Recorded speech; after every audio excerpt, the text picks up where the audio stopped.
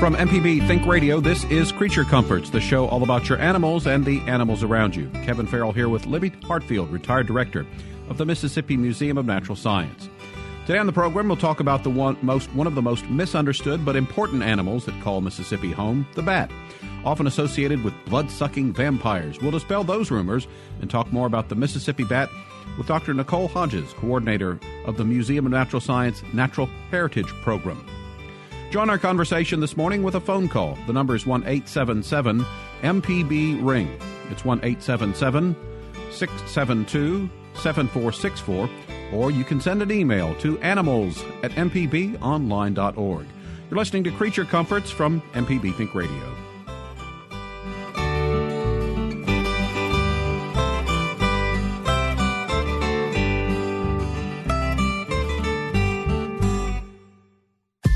This is an MPB Think Radio podcast. To hear previous shows, visit mpbonline.org or download the MPB Public Radio app to listen on your iPhone or Android phone on demand.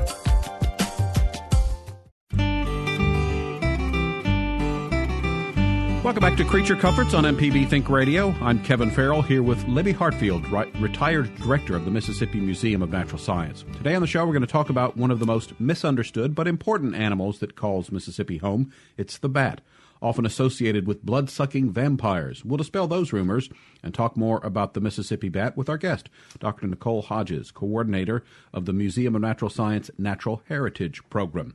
You can join our conversation with your questions and comments. The number is 1-877-MPB-RING. It's 1-877-672-7464. You can email the show, animals@mpbonline.org. Always like to remind you that if you do miss Creature Comforts on Thursday, it repeats every Saturday morning at 6. So good morning, ladies. Hope you're doing well this morning. Good morning. Good morning. So, Libby, anything that you want to alert us to, upcoming events? Let's see. At the Natural Science Museum, the Ripley's Believe It or Not exhibit is going to open May the 19th. That's a Saturday, I guess Saturday after next. Okay. So it'll be fantastic. The trails are looking good there. Trails all over the state look good. If you're going to Sky Lake, though, be aware that the boardwalk has water on it right now. The water's a little high in there, so... Sky Lake. That's Wildlife Mississippi's beautiful place, and the Department of Wildlife, Fisheries, and Parks manages it now, but I think Sky Lake was first acquired by Wildlife Mississippi. And where's it located? It's got the largest, it's outside, it's up like close to Isola. Mm-hmm. I'm trying to think of what the closest little town, but anyway, in the Delta. And it's got a good website if you want to go and look for Sky Lake. And it's a boardwalk going out in an absolutely beautiful cypress swamp that happens to have the largest cypress trees in Mississippi and some of the largest in the whole country. They're absolutely gorgeous. And the claim to fame, there's one that has a big hollow area, and it was large enough to have a wedding with 5 people in it. And I know somebody that attended, so I think it's true. That's interesting. Yeah, I've walked in it before. It is big enough to have a lot of people in there. All right. So our guest today is Dr. Nicole Hodges. She's a veterinarian and Ph.D. in wildlife biology, also the coordinator of the Mississippi of Natural Science Natural Heritage Program. So, Nicole, thanks for joining us this morning. Thanks for having me. First, if you would, tell us a little bit about the Natural Heritage Program at the museum. So basically, we monitor the threatened and endangered species throughout the state of Mississippi. And with all of that information that we collect, we enter it into a database called Biotics. And that information is then used to process the environmental reviews that we receive from contractors and engineers. Okay. We've got an early caller on the line, so we'll welcome Mitch Robinson to the show. Good morning, Mitch. You're on the air. Hey, good morning. How are you guys? Good. Well, thanks for having me call in. I wanted to let folks know I've been speaking to Libby, and we have our native plant sale up at Strawberry Plains Audubon Center coming up next weekend. It's May 18th and 19th, and this is our annual big spring native plant sale we have up at the Audubon Center. We're going to have several hundred species of trees, shrubs, vines, and other things that will provide the foundation for food sources for all wildlife, but, of course, here with Audubon, we're focusing on birds. And so wanted to let folks know about that, and if y'all have any questions, I'd be happy to answer them about the plant sale and kind of the importance of creating that basic foundation and food chain for our birds and other wildlife. Why don't you go ahead and tell us a little bit about Strawberry Plains Audubon Center, where it's located, and that kind of stuff for our listeners. So Strawberry Plains is located just north of Holly Springs, which is about half an hour north of Oxford, between Oxford and Memphis.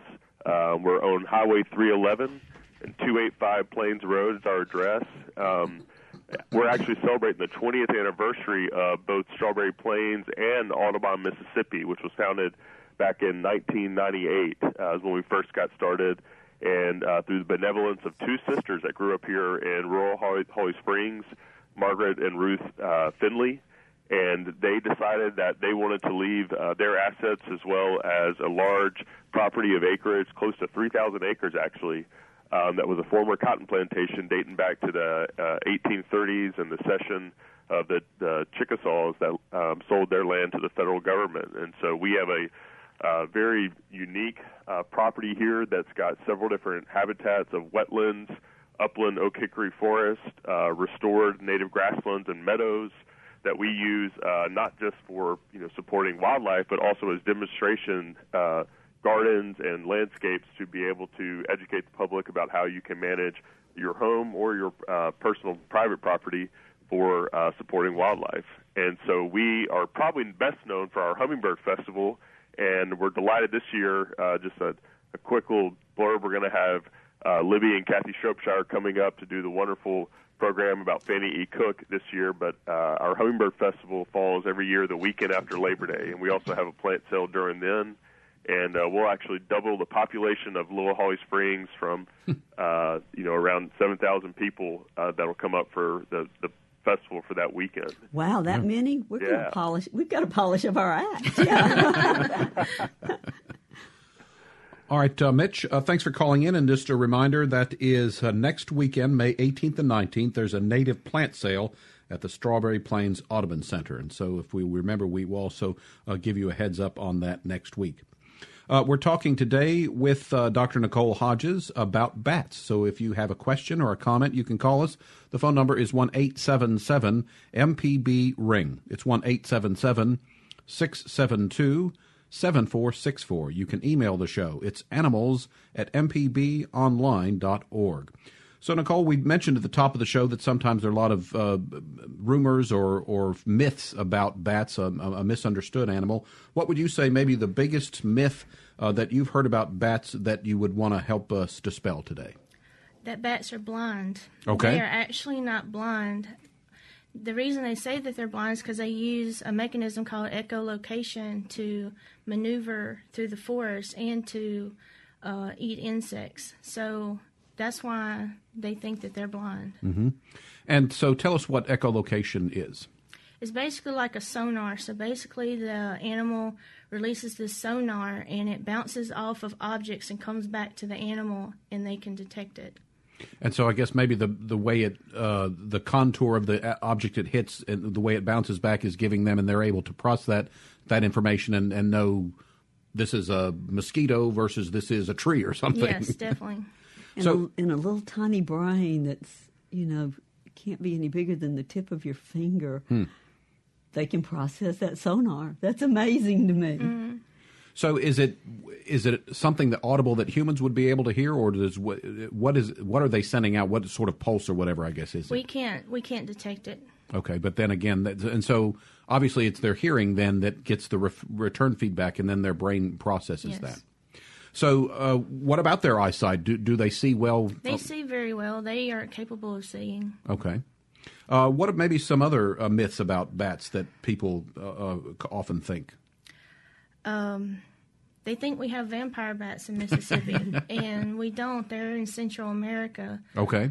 And actually, vampire bats, they are doing a study where they use the saliva from the bat to dissolve blood clots, and it's called Draculin. So that's really something interesting about the vampire bat. So there really is one, but it obviously doesn't turn into something that's going to bite your neck and that sort of thing. Absolutely.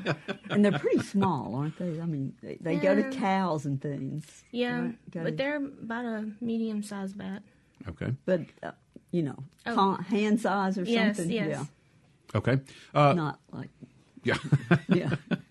Not the size of Batman, we'll say. Yes, yeah. We've got a caller on the line, so why don't we say good morning to Adam in Bay St. Louis. Adam, you're on the air with us. Go ahead, please. Hey, thanks for taking my call. Yeah, I'm just curious, how many species of bats do we have in Mississippi? And I'll get off the phone so I can listen to the answer. Very good. Thanks for the call. We actually have detected 15 different species of bats in Mississippi, but there are around 3 of them that we haven't detected in over 20 years. So it's the yellow bat, the silver-haired bat, and the little brown bat. All 3 of those species we have only detected once. And we have some that are fairly endangered and threatened. So the gray bat and the Indiana bat are fairly endangered, and the northern long-eared bat are fairly threatened. Okay. We're going to take a quick break. When we get back, we'll continue visiting with our guest, Dr. Nicole Hodges, about bats. And so if you have a question for us or a comment, I always like to hear what you've been seeing when you go out and about in the great state of Mississippi. So give us a call. The number is 1-877-MPB-RING. It's 1-877-672-7464. You can always email the show as well. It's animals@mpbonline.org. We'll be back with more after this.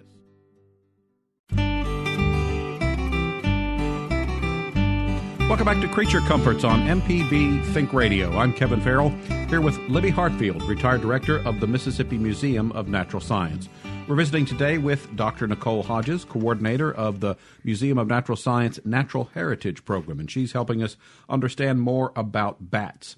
If you have a question or a comment and would like to call in and join the conversation, the number is 1-877-MPB-RING. It's 1-877-672-7464. Send an email to animals@mpbonline.org. Go back to the phones in just a minute, but Nicole, kind of a follow-up. Before we went to the break, we had a question about the different types of bats that are found in Mississippi. What are the more prominent ones, the ones that are more numerous? The red bat and the southeastern myotis and the tricolor bat. Okay. And in terms of geographically, are they dispersed throughout the state? In other words, could anyone in all parts of Mississippi possibly find a bat in their area? Yes. The red bat is found throughout the state of Mississippi, but it seems like South Mississippi has greater numbers of the southeastern myotis. Okay. And again, we were talking about size, and I think the vampire bat you mentioned is sort of maybe about the size of your hand. Is that sort of typical for bats? I mean, give us an idea of maybe size range of what a small bat to a large bat might be. Okay. So the tricolor bat is the smallest bat in Mississippi. It weighs about 6 grams. Oh, wow. Its wing spread is about 208 to 258 millimeters. So they're kind of really small. Mm-hmm. And then the largest bat would be the yellow bat, but since we don't detect it, the next one is the big brown bat. Okay. So it weighs around 19 grams, and its wingspan is 350 to 390 millimeters. So okay. It's much larger wingspan than the... Give us an idea, like, are we talking... when its wings are out, is it still about hand size? When the wings are out, it's hand size. Okay. But it's aptly named the big brown bat. So yes. That's our biggest one, and it's about hand size. Yeah. So on average, maybe when we think about bats in Mississippi, it would be about the size of someone's hand. Yes. Okay. With their wings spread out. Okay. Let's get another call on the line. It's David, who's called in from Horn Lake today. Good morning, David. You're on the air. Good morning. Thank you for taking my call. I just started listening and talking about bats. I live in Horn Lake, Mississippi, and they put up a couple of bat houses in our city park to try and educate the people and also about the health benefits about bats, about their big insect eaters mm-hmm. with the West Nile Zika virus. I think you ought to touch on that because by the mosquitoes and how good insect eaters they are. Thank you. All right, David, thanks for the call. Well, let's follow David's suggestion. Nicole, tell us about the benefits of that. I frequently get creatures that we talk about on this show that eat either mosquitoes or roaches and that sort of thing, and I always applaud that. So tell us about bats and their appetite for insects. Definitely. So a single bat can eat half or more of its body weight in a single night. So they eat a substantial amount of insects each night. Mm-hmm. So it could control those encephalitis or West Nile and Zika viruses. Mm-hmm. I know a friend of mine went to visit Australia a couple of years ago, and I think he said that there they have the same thing where they kind of encourage these colonies of bats for that very same reason as, insect control. And anyone who, I guess my age, remembers the old-fashioned way of a truck spewing bug repellent through the streets, and certainly a more natural way with the bats would certainly be better. I mean, it keeps the bats healthy, and then it also obviously is better for the environment as well. So good to hear that they're doing that. And let's talk then a little bit too about bat houses, because David mentioned that they had put up some of those at a park in Horn Lake. Do bats tend to enjoy living in a bat house? I mean, if you put one up, are you liable to attract them? Definitely, especially if you put it in the correct location. So usually you want to have a water source. Okay. And you also need to mount them on a 20-foot pole, and the ones that are most successful are the ones where you put them back to back and facing at a north-south direction. Okay. Those are the most successful settings for a bat house. Okay, so 20 feet up, facing north to south. How large of a structure is kind of a typical bat house?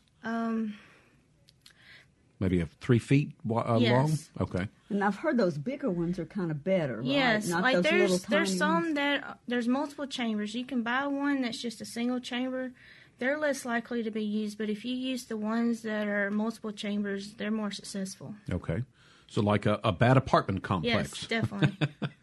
Okay, we've got another caller on the line. Eddie's called in today. Good morning, Eddie. Go ahead. You're on the air. Hi. Well, thank y'all for being here and providing this information. I got a couple of questions, and they're both kind of odd. I was just wondering, are there any bats in Mississippi that aren't insectivorous or insectivores? Okay. And the other is, when did bats first start showing up in the fossil record? All right. We'd probably need George Phillips, our friend from the museum, on that second one. But that's a good question, though. I'd love to know if he has a fossil bat. We'll find out. Yeah. All right. But what about the idea of, are most bats insect eaters? Yes, all the bats in the southeast are insectivores. Okay. And so other than mosquitoes, what other sorts of insects would they eat? They'll eat moths, beetles, caddisflies, mayflies. Okay, sounds like they're not real picky. That's good. So that probably helps out a lot. We're visiting today on Creature Comforts with Nicole Hodges. She's coordinator of the Mississippi of Natural Sciences Natural Heritage Program, and today she's helping us understand more about bats. Let's see. We talked a little bit about bat houses. Is there anything else? Do they need to be, painted a certain color, and maybe some upkeep? I would imagine that occasionally you would need to kind of clean them out. So if you could tell us a little bit more about bat houses. So whenever you pick a color to paint it, you would want something that's light, because if it's something dark, it'll cause it to get hotter. Okay. And you don't want it to get too hot in the summertime. And for maintenance, sometimes like wasps or dirt divers will build nests inside, so you would want to clean them out every once in a while. All right. And again, bats are mostly nocturnal, is that correct? Yes, sir. And so would they then be in the bat houses kind of during the day? Yes. Okay. And then they come out at night, and that's when I guess they do most of their feeding and that sort of thing. Mm-hmm. And as you mentioned, with almost anything too, you want to give them a source of water nearby so that they can have that as well. All right, we've got another caller. Good, we're good, getting a lot of calls this morning. That's always good to hear. And it's our friend Sue in Beaumont. Good morning, Sue. You're on the air. Good morning. I'd like to ask Libby a question. I suppose it would be Libby to answer this one. I haven't seen any bumblebees or honeybees or wasps. I usually have red wasp, black wasp. There's nothing. I have seen absolutely nothing out here. And I have some pots, the plants in pots out on the carport, like cucumber plants. They're blooming and other plants that are blooming, but they're not being pollinated. I haven't seen a single insect of any kind. What's going on? Uh-oh. Do you think that somebody sprayed too much insect spray close to you? Well, 2 years ago, I got the county to stop coming up in the driveway and spraying insect, the mosquito spray. So no, there's not been. That hasn't happened. I don't see anything. That is weird. I would say check with your neighbors and see if anybody else is seeing anything. I don't think so. I've certainly got them at my house because I'm a little further south than you. How are your nights? Your nights have warmed up there, haven't they? Ma'am. How? Where's Beaumont? What county are you? Beaumont's in the far south end of Perry County. Oh, yeah, so it should, you've got to be warmer than us. Usually you have to have warm enough nights for the insects to come out sometimes. But, Sue, that's kind of troubling. Because my cucumber plants are loaded with blooms, but they're not being pollinated, so. Yeah. There's a technique you can take a paintbrush and pollinate cucumbers. I mean, I thought maybe but you don't want to have to do that. Yeah. Yeah, you need your insects. I do not have a good answer for you. Somebody could have oversprayed. And are there crops grown nearby that might have been sprayed?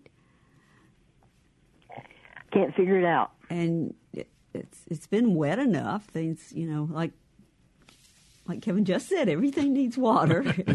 I have dirt daubers that came last year and built on the wall of the carport, and I don't mind that. I don't mind the bugs at all. And they stop up the wind chimes with building nests inside the wind chime pipes, but I haven't seen anything this year. So you usually have them. So you've got the right plants to attract them, you think, or? Well, just plants out on the carport, vegetable plants, eggplant plants, cucumbers. Are there wild plants in your yard or even cultivated things that might attract them? Sometimes you need a variety of those kinds of things. Well, I had all the azalea bushes cut down, and I don't know if that deterred them or not. I don't know. If you had a whole lot of azalea bushes and now you don't, you may need something out there because they're not going to find just a few, pot plants.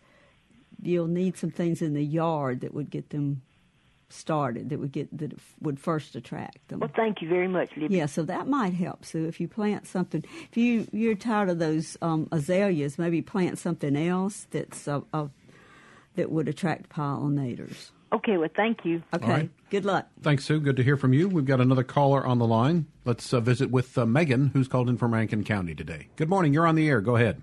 Good morning. Thank you. I would like to reiterate, I live in Rankin County, and I will reiterate what the lady was saying from Perry County. I have not seen any bees or pollinators this spring, and I will add to that the Rankin County sprays a chemical known as Permanone for mosquitoes, and Permanone is lethal to bees. They say that they're spraying in doses that is not toxic, but something is going on. And so Perry County and Rankin County are pretty far apart. So if I'm not seeing any pollinators and she's not seeing any pollinators, something is going on. Yeah, you may need to check with your neighbors too and just kind of confirm. No, I live in a subdivision. Oh, you live in a subdivision? Yes, so there are no crops or anything around me. Yeah, but are your other neighbors, are they not noticing any honeybees or bumblebees or? I haven't asked them, but I'm just observing, and based on years past, I have crepe myrtles that are usually just buzzing. It's a little early for the crepe myrtles, but the yellow jasmine didn't have the first bee. Nothing. So. Yeah, that's unusual because I'm here outside Jackson, and I've had a lot of bumblebees actually. I've noticed that there's. Do you think the cold weather that we had this winter could be responsible? That I don't know. I can't imagine that it would have been cold enough to do that. I know that, when the evenings are still cool, you're not going to have as many bugs active. But things have warmed up so quickly recently, and I can't imagine why you wouldn't have them if I've got them. I would ask around and maybe talk to your county, kind of get some idea of what they're spraying and how close they're spraying to your house. They're spraying Permanone. And you think they're spraying it too close to your house? Well, they come right in front. I'm just Yeah. saying, Yeah. they say that the insects have to fly directly through the mist for it to kill them. And I've had this ongoing conversation with them several years. I said, so you're telling me that mosquitoes have to fly directly through the mist for it to kill them? And they said yes. I said, well, that's probably not and I yeah, that's probably not doing too good for them either then, is it? And they have admitted that the spray is not very effective in controlling the mosquito population. The company that Rankin County contracted. Yeah. So that's why do they even pay the company to spray is my question. Yeah, they may be killing everything else in an attempt to get the mosquitoes. That's such hard. And I know they get pressure to kill mosquitoes, but it needs to be done in the right ways. And I'm certainly not an expert on that. I'll see if we can get somebody to come on the show one day soon. Okay. That can talk to us about. All right, Megan, thanks for your call. Mosquito and also, control. I would suggest, too, that attend a Board of Supervisors meeting and let them know that you're, a concerned citizen. You live in that county. They are the ones that represent you and other people living in Rankin County. And so if you or maybe some of the other neighbors are aware of that situation and are concerned, that would be something certainly that you could bring up to their attention. It might not get any result, but it certainly would be a good place to start to let them know that the citizens are aware of that and concerned about what's going on. Yeah, and I would talk to any neighbors so that it's more than just one person. Data. Okay. Let's take a quick break. When we get back, we will continue talking about bats with our guest. It's Dr. Nicole Hodges, coordinator of the Museum of Natural Sciences Natural Heritage Program.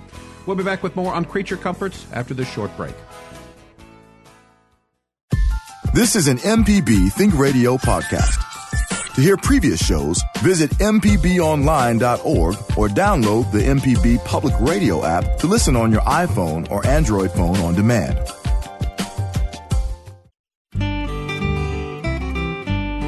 Welcome back. You're listening to Creature Comforts on MPB Think Radio. I'm Kevin Farrell, here with Libby Hartfield, retired director of the Mississippi Museum of Natural Science. We're visiting today with Dr. Nicole Hodges, coordinator of the Museum of Natural Sciences Natural Heritage Program, and she's helping us understand more about bats. If you'd like to join our conversation with a question or comment, the number is 1-877-MPB-RING. It's 1-877-672-7464. You can email the show as well. It's animals@mpbonline.org. We've got another caller on the line. We're off to Ocean Springs for this call. Linda has called in today. Good morning, Linda. Go ahead. Hi. My beekeeper that I buy honey from, and he did say that the winter was very hard on the bees. Okay. And that they had a struggle, and he lost some. But I do want to say the pollinators, the insects that are pollinators, are not out flying at night usually. So the bats wouldn't really be able to get bees and wasps and stuff like that. They don't tend to predate those things. Moths and mosquitoes, and so there are a lot of kind of beetles that fly around at night. Yeah. Right. Well, at dusk, when it's just beginning to get dark, I watch the bats. It's just amazing. They just beautiful in the sky and their little sounds and isn't that fun to watch? Watch them swooping. Yeah. Oh, it's just fascinating. It's just fascinating. But I do want to mention something with Silver Spring. And back from you were losing Linda. Yeah. If you could maybe give us a call back. It sounds like we're losing your call a little bit, but if we would like to hear what you have to say, and so if you could maybe give us just a quick call back, and we'll get a line that's better, and we can hear you, because you were definitely breaking up there at the end of your call. By the way, a reminder: the phone number is 1-877-MPB-RING. It's 1-877-672-7464. Our phone lines are open, so if you'd like to call in and join our conversation, please feel free to give us a call. So, Nicole, how social are bats? Do they tend to congregate in large groups, or are they more solitary? It depends on the species. Like the southeastern myotis tend to congregate, where the tricolor bat, they will roost singly. Mm-hmm. And then other species like the Raffinus biger bat, they will congregate in maternity colonies. But then, like the males, they'll roost singly. Okay. And they roosted, a lot of them roost in trees, right? Yes, Instead ma'am. of caves. Yes. All right. Well, that was another question I wanted to ask. Is we talked about the bat boxes, but and that's a man-made thing. But in nature, where would the bats look for? What kind of structure are they looking for their? Is nest the proper term? So their natural roosts are in the forest. Like the red bats, the Lassier species, they are called tree bats, and they will roost in the foliage of the tree, and they'll hang by 1 foot and kind of flap in the wind. So that's kind of like their camouflage, or they'll roost in the leaf litter on the ground. So southeastern Mode's tricolor bats and Ruffinus bigger bats, their natural roost sites are in what's called a cavity tree, so a hollow tree. And it has to be a tree that's large in diameter. But now that we are losing all of our forest, they are using man-made structures so they can roost in houses, or we have noticed that they started roosting in culverts under our highways, the culverts and the bridges. And we do have some caves in Mississippi, but it's not like those up in the Appalachian Mountains. They're not as big. Well, that's always interesting to me, that how creatures are able to adapt like that. Their natural habitat is kind of being threatened, so that they have found ways to adapt. And I guess that's why people might find a bat living in their attic, is that they're looking for a place to stay. Mm-hmm. Yeah, and if you don't want them in your house, and there are a lot of reasons why you probably wouldn't. You need to be mindful of closing up all those little cracks. Right. Yep. That's true. We've mentioned that about any kind of creature that happens to get in your attic, is that they have an ability to squeeze into very small holes. So I think one of the suggestions we've made in the past is maybe at night have someone go up in the attic with a light, and that way any light that's shining through, you can see little cracks and crevices where these creatures might be getting into. I think we've got Linda back on the line. Linda, thanks for calling back. Go ahead. I apologize. I wanted to say my daughter lives in New Orleans, and going back to the overspraying thing, some people in New Orleans spray their oak trees for those little black caterpillars that really do no harm, but they're just in the oak trees, so they spray their oak trees. Well, this past summer they sprayed the oak trees, and we picked up dead birds. We picked up all kinds of insects. And the overspray, it can't help but go from house to house to house. I mean, it just goes in the breeze, and it kills the birds as well as everything else. We picked up so many little dead birds from the overspray. Yeah, neighbors need to speak up. Yeah. So maybe we don't need to use much chemicals. Maybe we need to, look into other ways to control insects. Okay. Thank you so much. All right. Thanks for your call, Linda. And then that's the point we made earlier, is that here we have bats that are native to Mississippi that we can find in most parts of the state, and they're voracious consumers of mosquitoes. So maybe some communities might start to go for that more natural way of mosquito control, because again, I joke around. I can't believe that all of us in my generation actually survived, because the strangest thing was when the bug truck would come through spraying that noxious cloud, we would all jump on our bikes and try to ride through it. I recently read, we're getting into the off of the bats into the mosquitoes, but I recently read a thing about West Nile and how serious it is. But the mosquito that carries West Nile tends to lay its eggs in, they said, something as small as a bottle cap turned up the wrong way. Any kind of a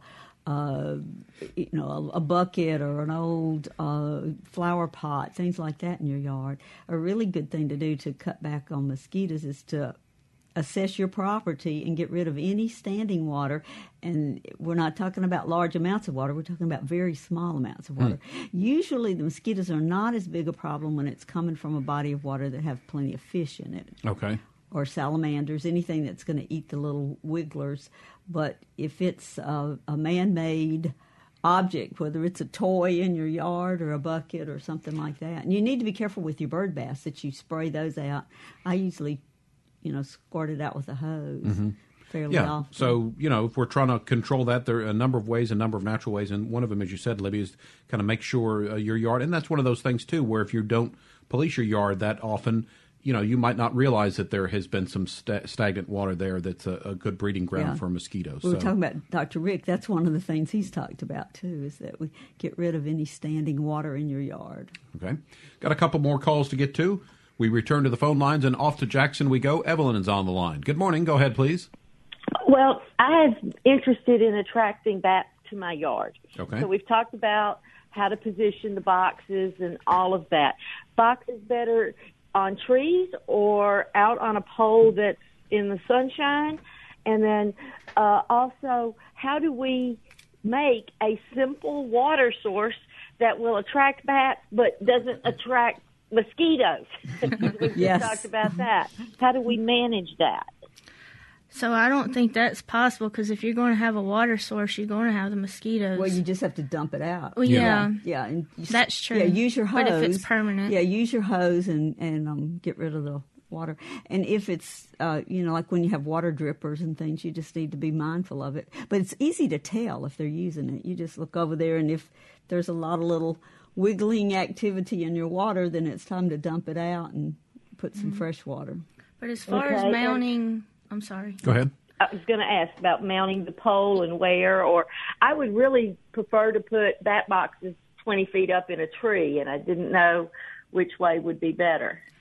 Unfortunately, it's not a good idea to put it on a tree because predators can get to them. Okay. So it's more than likely that a predator will get to them. And also, the tree will have limbs on it, and it's not as open for them to be able to drop out of the box and not hit the limbs. So it's best to put it on a pole.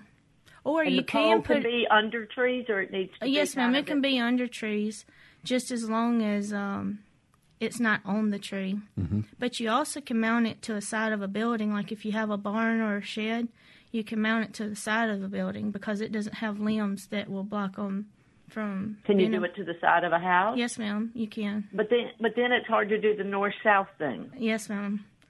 But you can try it, and they may use it, but most people say they have luck with the north-south thing. Okay. The north-south thing on a pole or on a building. Ma'am. All right. Okay, 20 feet high. Thank you so much. You're so welcome. Thanks, Evelyn, for the call. And I'll also say possibly maybe on the top of your house, with a pole, so that it gets up there. The pole doesn't have to be 20 feet high, but something mounted to the top on your roof of your house, maybe that would work as well. Yeah, Evelyn's done her research, though. She's figuring out what she needs to do. I'm glad. Next on the line, it's Lee from Woodville. Lee, good to hear from you. You're on the air. Go ahead. Good morning. We have 3 here for George, Phillips, and for the lady with the bats. Okay. One is the bats. Several years ago, there was an article in the local newspaper, in the National, concerning bats in the northeastern corridor that were dying off. Wanted to know what was killing these bats and what effect does it have on the bat in Mississippi. Also, Austin, Texas, each year they have a lot of bats that congregate on the bridge. Thousands of bats. Do any of these bats ever come through Mississippi on their migration? And the last one is, I think Mr. George Phillips and another gentleman did 35 million years in the Chickasaw. Mm-hmm. Well, what about the Pearl, the Ross Barnett, the Tombigbee, the Homatitty, other rivers here in Mississippi? What type of effect does it have with bats, their migration, their daily living? Because we know swallows are related to bats, and they often use these rivers to take mud from. I'm going to hang up and let you all talk about those. Thank you. Thanks for the call, those Lee. Questions, yeah. So, Nicole, I guess, was it white nose syndrome that is the primary? So tell us a little bit about that and how it affects the bats. So the bats that are dying in the northeastern part of the United States are dying of white nose syndrome. And basically this is a fungus, and it started back in 2006, 2007, the winter of 2006 and 2007. And it has spread across the United States, across 32 states and 5 Canadian provinces. And basically, we're one of the states, yes, right? We are one of the states. We actually have 6 counties in the state of Mississippi we've only detected the fungus. We have not seen any mortality associated with the disease. So basically, this fungus starts irritating the skin of the animal, and it makes them start itching. So in the northeastern part of the United States, they hibernate, and our bats go into torpor, so it's a little different on how this disease affects them. So in the northeastern part, when they're hibernating, the itching makes them wake up from hibernation, and it also causes them to go into what's called respiratory acidosis, and basically that's a buildup of carbon dioxide in the blood. So they wake up and start panting.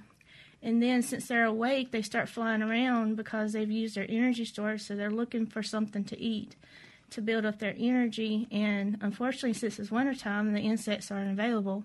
So ultimately, the animal starves to death. Yeah. That's the ultimate demise of the animal.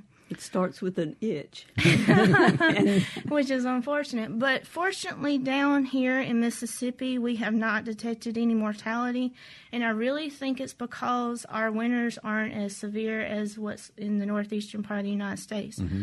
This fungus is a cold-loving fungus, so I feel like we have bouts of temperature changes that will kill off the fungus before it can become a problem. Okay. So hopefully that'll save us, but we are detecting the fungus here, so it is here. We just hope to not see any mortality associated with it. Okay. Now the other question, kind of like migration, do bats migrate? Would, for example, the bats that are in Austin ever wind up here? Yeah, so the bats that he's referring to in Austin, Texas are called Brazilian free-tailed bats, and we do have Brazilian free-tailed bats here in Mississippi. And they have the potential to migrate, but I've heard from one of our bat biologists here in Mississippi that they don't think that ours specifically migrate to Texas or to South America. They think they stay here, but they're not 100% sure. We would have to do a study, like radiotelemetry study, to really determine that. When we talk about bat migration, is it similar to bird migration in that you're going from north to south to get into warmer with that specific species? It is, but the other species that are in Mississippi, they don't travel as far, but they do have different types, since they have different roosting sites. So they have a maternity colony, and then they have a roosting site where they roost in the wintertime, so they move from those two different locations. Just a more protected site in the winter. So we but probably don't get the bats from Austin because they're probably going north and south. Not. Okay. Let's take one final break this hour. You're listening to Creature Comforts on MPB Think Radio. We'll wrap up the program after this. Podcasts of your favorite MPB Think Radio programs are available now. With any podcast app, you can search, subscribe, and never miss a second of MPB Think Radio.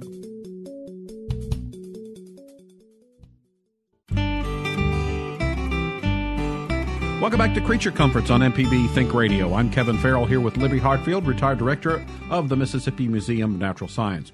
We're visiting today with Dr. Nicole Hodges. She is the coordinator of the museum's Natural Heritage Program, and she's been our resident bat expert this hour. Still a few minutes left in the show. If you can work in a quick phone call, the number is 1-877-MPB-RING. It's 1-877-672-7464. Before the break, Lee called in, and his third question, Nicole, had to deal with rivers, and do bats use rivers, or would you find them there? And you were telling us that answer is yes. Yes, especially the last year species, so the red bat and the Seminole bat, they tend to use that river as a corridor to feed in. And also, I think you had mentioned when we were chatting during the break a couple of different ways of collecting bats. If you are trying to gather them up for study or whatever, if you would tell us quickly about kind of the way you catch a bat. Okay, there's several different ways. So one is mist netting, and basically you put up a net across a corridor where you think they'll fly through, and they'll hit the net, and we collect the bat. And another one is called a harp net. And we recently just harp netted at the entrance of a cave. And basically it's a structure that has fishing line on it, and they alternate each other. And the bat will fly into the fishing line I think they do detect the first one, but when they go through, they don't detect the second one, and they hit it and fall into a bag. So that's there's another way where we catch bats. Okay. Also, earlier, we have been talking about bat houses, and you said that if someone was interested, you could give them some information on where to get one. Definitely. Batcon.org, you can order them from there, and they also have instructions on how to build one if you are a carpenter and would like to build your own. You can also buy them at forestry suppliers. I've seen where they have them, where you can buy them. Okay. Tell us that website again, Batcon.org. Batcon.org. Okay, very good. Looks like we've got a call on the line, so let's see if we can work this last call in before the show ends, and it's Georgia in Hattiesburg.